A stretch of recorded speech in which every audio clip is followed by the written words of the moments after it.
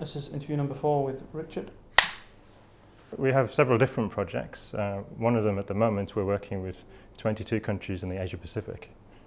So that's contacting the malaria control programs in each country. But we do more detailed work in Bangladesh, Thailand, Cambodia and Myanmar. Why the focus on those countries? So those countries are of particular interest because of artemisinin resistance, which is relatively recently discovered, and it's a big threat to elimination of malaria. So each of those countries has a plan to eliminate malaria, but there is now a lot of resistance in Cambodia, and it's recently been found in Myanmar.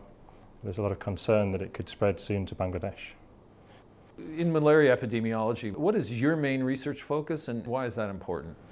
So it's studying two of the main challenges to malaria elimination. So that's a priority for this region, particularly in the Greater Mekong sub-region. And those main challenges are anti-malarial drug resistance and the movement of people. And the reason that the second problem is important is because we're worried that people moving around both within and between countries is spreading the malaria parasite.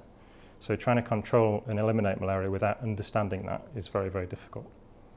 So at the moment we have field studies where we're doing travel surveys in lots of locations across the region, and we're also collaborating with cell phone operators and the University of Harvard and Harvard School of Public Health to use cell phone call detail records to look at population movement.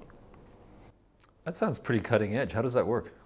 So yeah, it's quite a new technique, and it's potentially very powerful because it's individual records from people who make calls or send texts using a mobile phone, and it covers an entire country, and the resolution of it is potentially very high, so you can zoom into an area and see a lot of detail. The other thing we're very interested in is parasite genetics, so studying population genetics, which means collecting blood samples from patients with malaria. And one of the projects we have now is to combine population parasite genetics with this travel movement data. And by putting those things together, we hope to be able to predict and understand the spread of malaria and also the spread of drug resistance. The artemisinins are the best antimalarials we have, and they are now first-line treatment worldwide for malaria. So artemisinin resistance, first identified in Cambodia 2008, 2009 was when the evidence became very strong, and since been identified in lots of other locations across Southeast Asia. And the worry is if this first-line treatment doesn't work, then we're losing a very powerful tool for elimination of malaria. And also, if it doesn't work so well, people fail with their treatment and the infection comes back, they become sick again. So we're very concerned that if this resistance spreads both across Asia but also outside into Africa and elsewhere, it'll be a big threat to malaria control and elimination. And the amount of malaria may well increase, the number of deaths may well increase as well. What unique challenges do you face in your work? There are several. One of them is the simple problem that people with malaria are often not recorded in systems. So in surveillance systems for national governments, they have data from health facilities, maybe some international organisations that run clinics in a country. But a lot of people, they go to a shop or a pharmacy and they buy treatment and they're never recorded as being a case. So this problem of trying to map where the cases are is very much driven by that.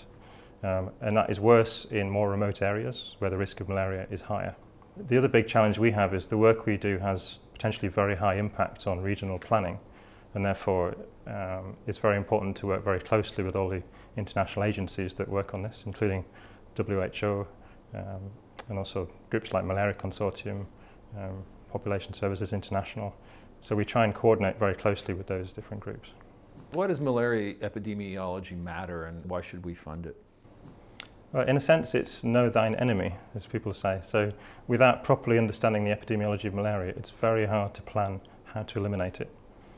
So it's very important to malaria surveillance, and it's, as I mentioned, crucial to costing and also planning strategies for how to get rid of it. And that is the main driver in this region where we work. How does your work fit into translational medicine within Moru and Oxford? Well, translational medicine in general, the work that we do is directly relevant to public health policy and planning. So the research that we do is potentially heavily scrutinised by those who then have to act on the results. But finding, for example, the amount of malaria and determining risk in a particular area, that is very direct relevance to policy.